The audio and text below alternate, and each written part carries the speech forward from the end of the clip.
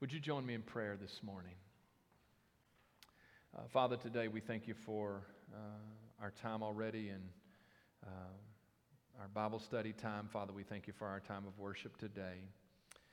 And Father, in this time, as we begin a new year and really a new day, I believe, in our church, I pray that you would, Father, we humble ourselves before you. And we pray that you would speak to our hearts today. And Father, I pray that as we hear and your Spirit speaks to us, that Father, you would give us not only faith, but you would also give us obedience. And so, Father, we trust that to you, and we pray this in Jesus' name. And all God's people said, amen. This morning I want to share with you my heart and what's on my mind. And I will actually tell you at the start of this that I have printed out my sermon notes, and they're on the front rails. And so after the sermon, you can come and get that. So if you miss something, you'll know. You can get a copy of that. I didn't want you reading ahead in my sermon and leaving early. You know, it's like, well, I've already read through it, and I've got it, and I'm going to move on from here. There's a couple things I want to say at the very beginning. First, I believe that the greatest days are ahead for Huntington First Baptist Church. I believe that God has brought us to a place where we are positioned as a church for God to do a greater work than He has ever done before. There are several indicators of this, but from our surveys, from our statistics, it's a pretty strong conclusion that we as a church have a healthy foundation. But I also believe because of that, it is time for us to build and to reach beyond that. I believe that God desires to do a greater work in us in the days ahead. I am struck. I've come back to this scripture so many times in the last several months as I have thought and prayed about what we talk about today. Ephesians 3:20 and 21. At the end of Paul's prayer for the Ephesian Christians, the church, he says, "Now to him who is able to do exceedingly abundantly above all we ask or think, according to the power that works in us, to him be glory in the church by Christ Jesus to all generations forever and ever. Amen." I love that statement. Now to him who is able to do exceedingly, abundantly, more than we would ever ask or think. Not only does God desire to do a greater work in us, God is able to do a greater work in us. I believe that God's plan for our church is God-sized. And for us to settle for anything less is to come up short of what God would want. In fact, for us to not respond in faith to what God wants to do is going to be detrimental to the future of our church. I believe today marks a new day. It is not just a new year or a new decade. I believe the time is now for us to move into the future that God has for us. I believe for us to be able to move forward, there must be a fresh vision of what God wants to do in our midst. And that we, as a family, church family, we must respond to that in faith, but we must be unified together in that fresh vision for us to see God do all that He wants. For us to be unified, we must be fully engaged and committed as we've never been before to what God wants to do. And what I know is there is incredible power when God's people are unified. As a part of a fresh vision, it is necessary for us to have a sense of direction. We need a statement of direction.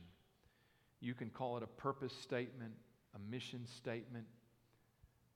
But for us to be unified and moving forward to where God wants us to be and what He wants to do, we need a compass.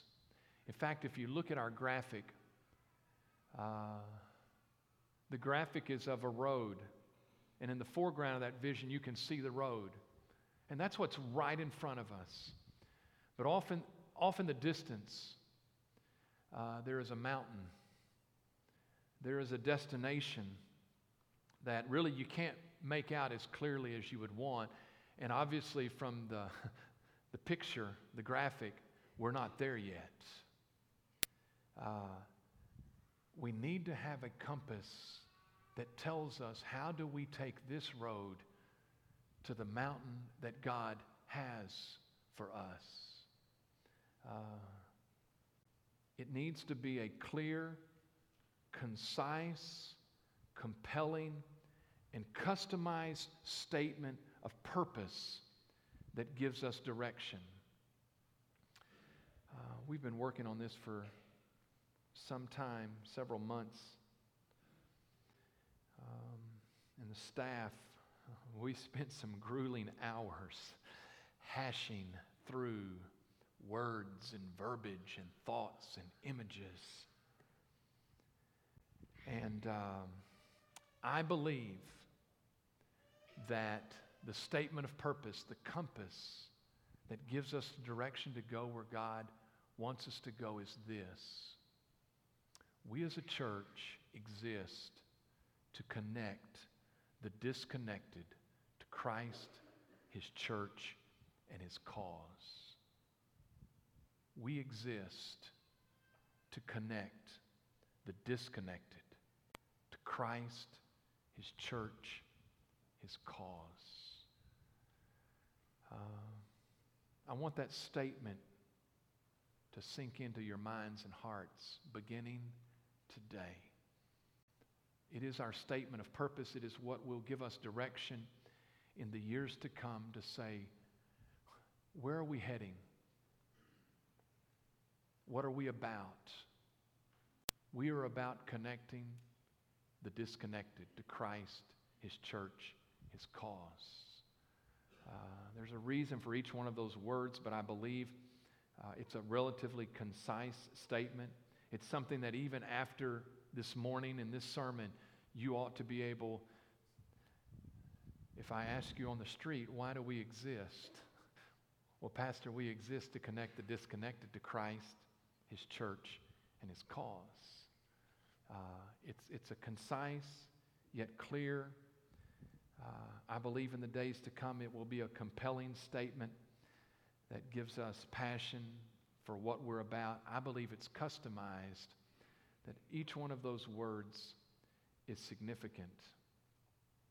If I had to shorten it, if there was just a little catchphrase, it would be connecting people to life. I believe that the fullness of life, according to this statement, is to know the fullness of a relationship with Christ. Within relationships, the encouragement, the strength, and the growth that we receive within the church that then sends us out to be busy about Christ's cause of building His kingdom and sharing the gospel with a world that is disconnected to Him. Connecting people to life. And what I mean by that is the fullness of life that we find in church and in Christ first, lived out in the church, and then out, living out His cause.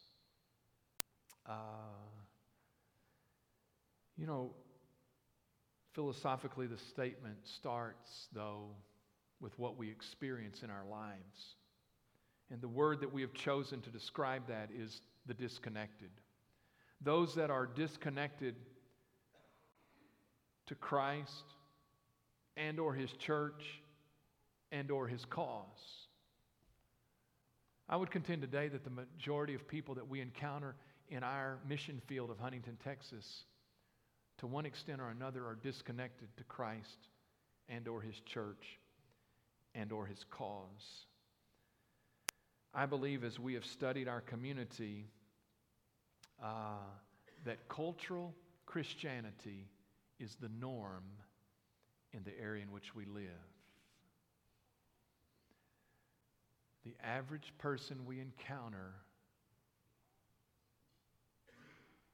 experiences their religion within cultural Christianity. And quite honestly, that includes us to some extent that are here in this room today. I believe that people can be disconnected to Christ by either not being saved, but if we were to ask them, they would say, oh yes, I'm a Christian, but not genuinely saved. Or it's possible that people can be disconnected to Christ by maybe even being saved, but not living in a daily relationship with Christ that He would desire. I believe that people are disconnected to the church. Many times there may be some that would, as you go through those three, Christ, church, and cause, they would say, no, I'm a Christian. I've been born again. And I'm seeking to live with Him daily, but have disconnected themselves to being fully involved and engaged and committed to the local church, which is the biblical mandate and the way that Christ set up His kingdom. I believe that people are disconnected to the church in many respects by taking the church for what they want and what is not necessarily needed in their Christian experience. I believe also that people are disconnected to His cause to many extents by quite honestly living their life as they want, doing their own thing, and simply fitting God into the life that they want to live.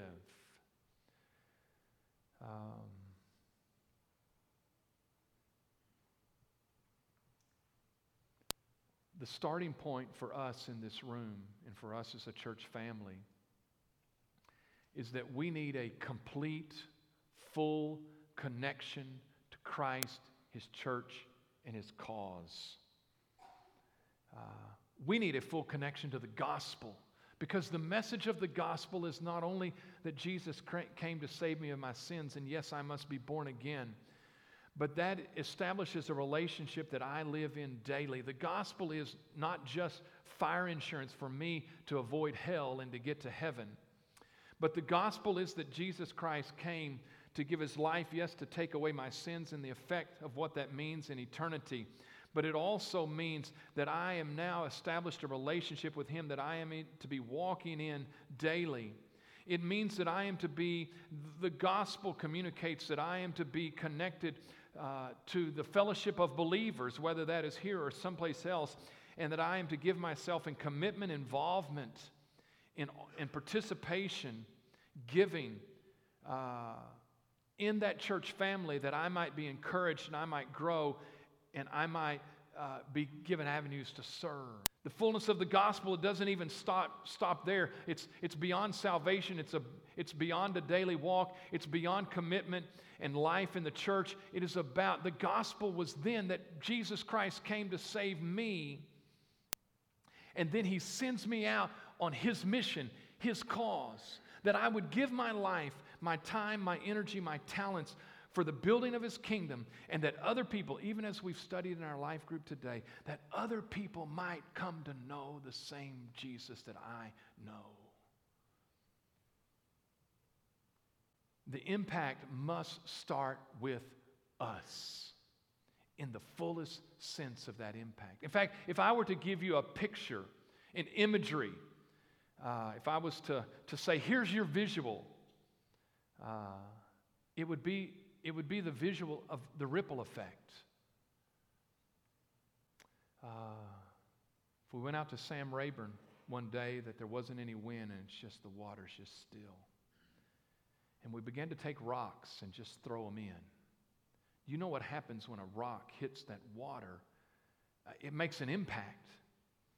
And then there is the ripple effect that the effect of the impact then radiates outward, right? And quite honestly, after time, it only goes so far. Do you know what determines how far it goes? The level of impact at the epicenter. The greater the impact in the middle, the greater the effect of the ripples outward. The visual that I get in my mind and I want to set before you is that the gospel is what makes an impact in my life and your life. It is that gospel that I've talked about, lived the life to its fullest in Christ, His church, and His cause.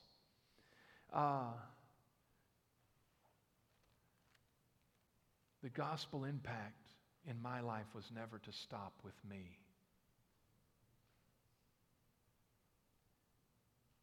If there's not a ripple effect outside of me,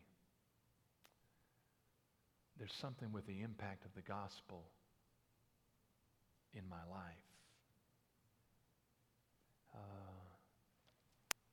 It kind of amazes me that this imagery is related in the Scripture. I just have a couple scriptures today. This is not a typical sermon.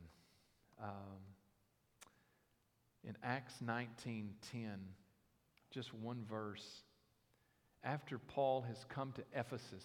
So remember, Ephesus is, we've just read from Paul's prayer for the Ephesians that God would do exceedingly abundantly more than they could ever ask or think. But there's this incredible statement in Acts 19:10.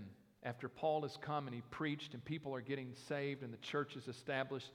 And it says, and this continued for 2 years, so that all who dwelt in Asia heard the word of the Lord Jesus, both Jews and Greeks. There was such a gospel impact in Ephesus that everyone in that region, and there's no indication that Paul went out from Ephesus. What happens? The gospel impacts people and they begin to go out. And all of that region is impacted by the gospel. The same kind of statement is made of the church at Thessalonica in 1 Thessalonians 1:8. Paul makes the same kind of statement. He says, for from you the word of the Lord has sounded forth, not only in Macedonia, which was their region, and Achaia, which is beyond their region, but also in every place. Your faith toward God has gone out so that we do not need to say anything. No, the gospel made an impact in Ephesus and in Thessalonica. And the ripple effect of that spread out so that there was a gospel impact in all of those people's lives in that region. We're going to talk more about this in the weeks to come. But the gospel is to make an impact in our lives. And as the ripple effect goes out, there are people in our lives that are affected by the gospel because of what Jesus Christ has done in our lives. There's people, the ripple effect, you realize there's actually a stronger impact and effect closer you are to the epicenter, but the people closest to us are affected, and those people out from us. And so there are circles in our lives. I've described this before. And it is family. It's people we work with that we may spend more time with than we do with family. It's friends. It's neighbors. It's people we go to school with. It's people that we do extracurricular activities with.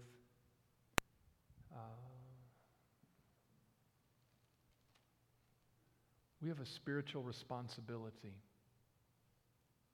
to the people inside our circles to impact their lives with the gospel. If we are not impacting their lives, there is something wrong with the gospel impact in our life. We have to take spiritual responsibility to those in our circles. The reality is, then we have to build bridges to those that aren't in our circles. And here's the big picture. Here's the big idea. Here's the God-sized goal for us as a church. It's the mountaintop. And we have to be careful we don't just see the ground in front of us. We have to understand there's some place we're going.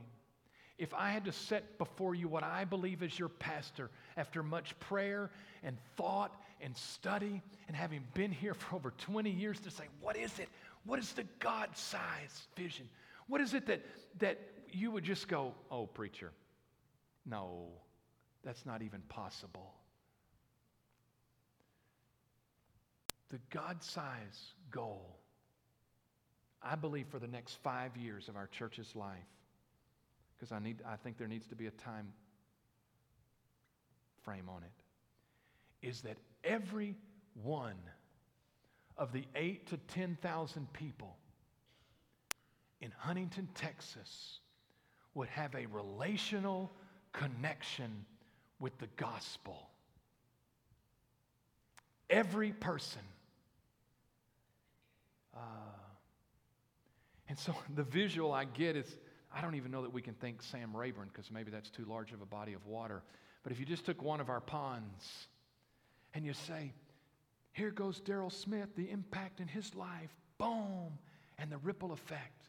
And there's a certain number of people that I come in contact with and I'm connected with relationally, however that is, or I build bridges to those people. And then you come in, and every person, the gospel impact, the gospel impact is not a one-time thing. It's a daily, moment-by-moment thing that the gospel is making an impact on my life, so that when I encounter people, even random people, inside maybe even my outer circles, my radar says I have a spiritual responsibility to connect the gospel to them.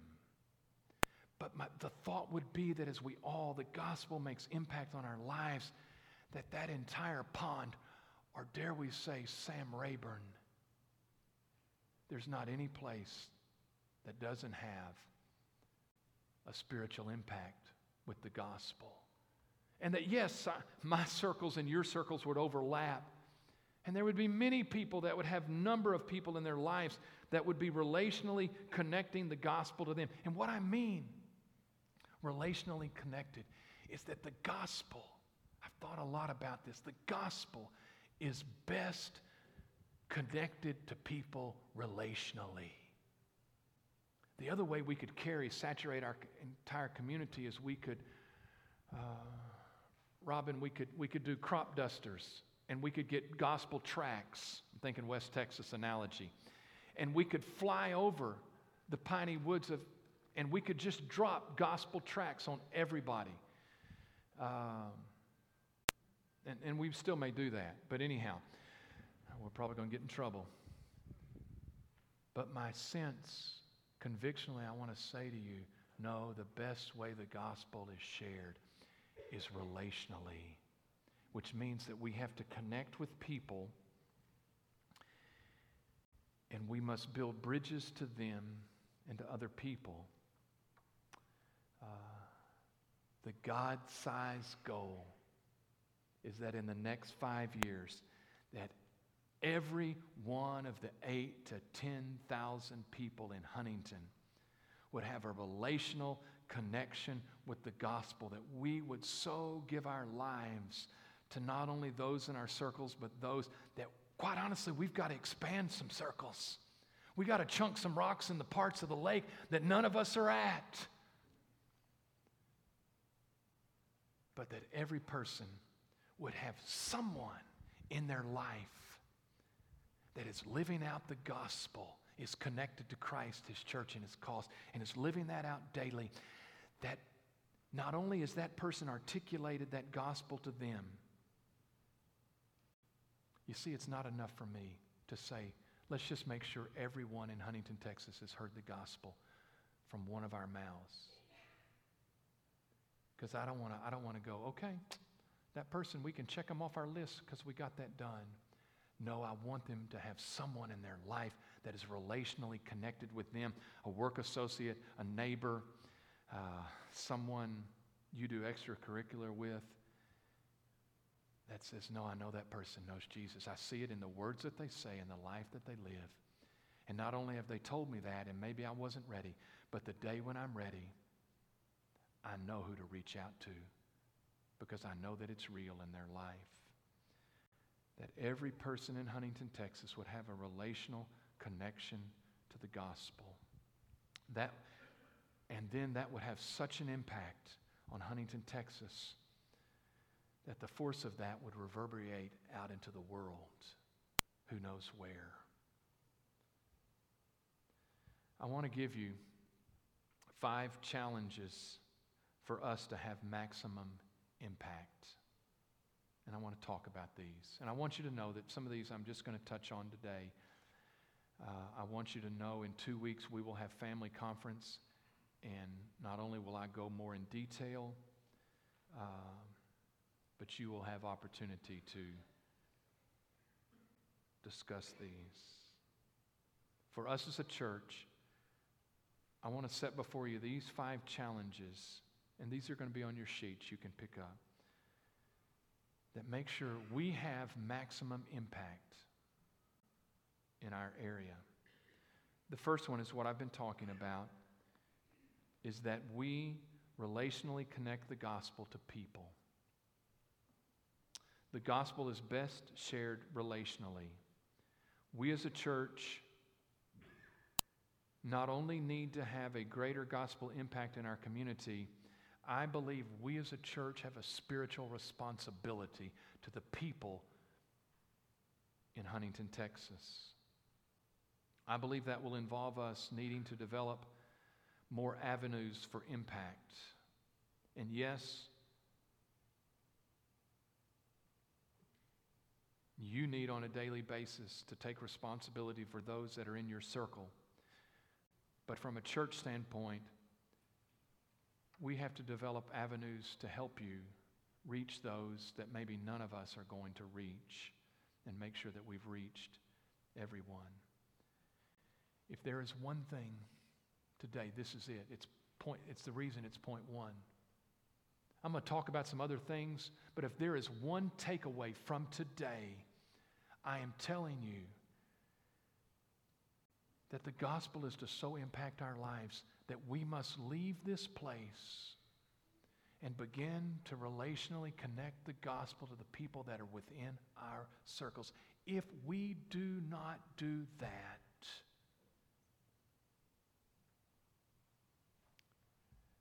we will be the church we've always been. And the rest of the things I have to talk about won't really matter. Do not get sidetracked. The one thing that we must focus on in the next 5 years is that I have a spiritual responsibility to make a gospel impact on the people that are within my circles, and even going outside those circles to build bridges to those who none of us are connected to.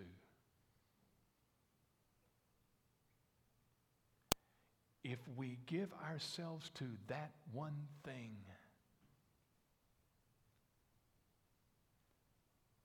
God will completely transform our church. I guarantee it. The second thing is that we must develop deeper relational connections within the church. Yes, outside the church, but also within the church. We will talk more about this, and we will develop strategies for this in the days to come. We must have a deeper level of relational connection within the body of Christ. the primary mechanism for this will be life groups. Yes, we will relate and connect in probably other ways, but predominantly we will develop deeper relational connections through those that we sit with on a weekly basis and study God's Word with. Thirdly, we're getting to the more controversial ones. This is the preacher's tactic. We must invest in and empower younger leaders.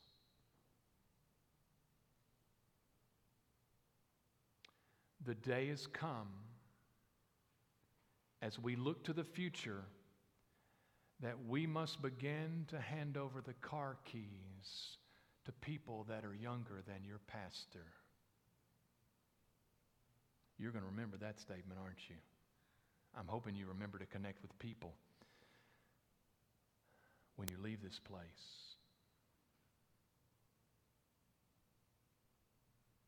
This is something not only have I thought about for a couple years, and I have been in discussions with the deacons and the staff about, but the reality is of the day that we find ourselves as a church, where I find myself, I must change my leadership for us as a church to take it to the level that God wants.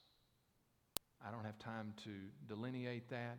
God is speaking to me very clearly about what that means. What I'm saying to you is I must lead differently.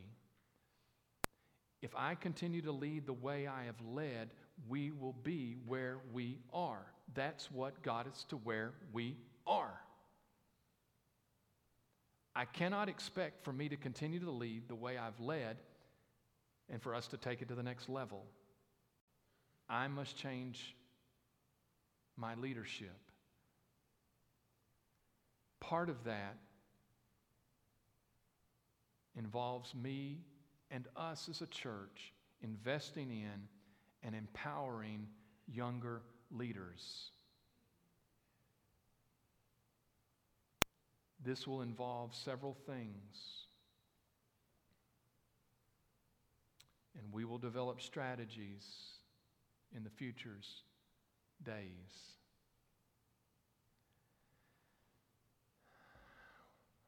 I've already started this to some extent,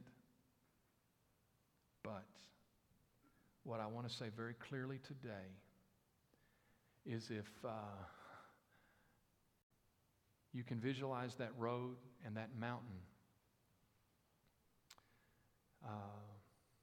we have to decide on what the strategy is to get us from where we are to where that is. Let me be very clear today. That strategy must be filtered through younger leaders.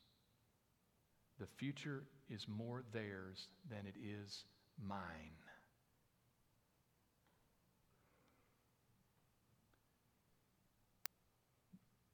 The strategy for the future must be filtered through their eyes and lives. We will talk more about this in 2 weeks, but there will be adjustments and likely expansion to our staff. Not to get super personal today, but Byron is that younger leader on my staff. Now, there are other layers of leadership that I am talking about here. That goes from deacons to life group teachers to all kinds of ministry leaders. But we must invest in and empower young leaders. And the best way I can describe it is handing off the car keys. It's their time.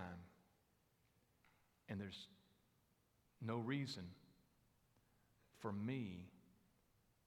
I can lay out the vision. And let me say this. I am positioned to lead the church through this transition. That's why God has me here for this time. That's what I'm about. And my leadership needs to deal with the transition. It needs to lead with the bigger picture and less dealing. I'll tell you, if you know Daryl Smith, my eyes are on the road. And in the next 5 years, my eyes are going to be on the mountain to say, what will it take for us? And some of the things that deal with the road right in front of us need to begin to pass down to those that are younger than me. And this means a lot, and we're going to have to work on strategy, but we have to utilize technology, social media. We have to increase our exposure. It is a new and it's a different day, and it is time for leaders younger than me to develop that strategy of how we get from where we are to where God wants us to be. Number 4, in the next 5 years, as a part of all of this, we need to update and upgrade our facilities. Hey y'all who've made it this far. Sorry to tell you, but our machine that records cut the sermon off a little bit early.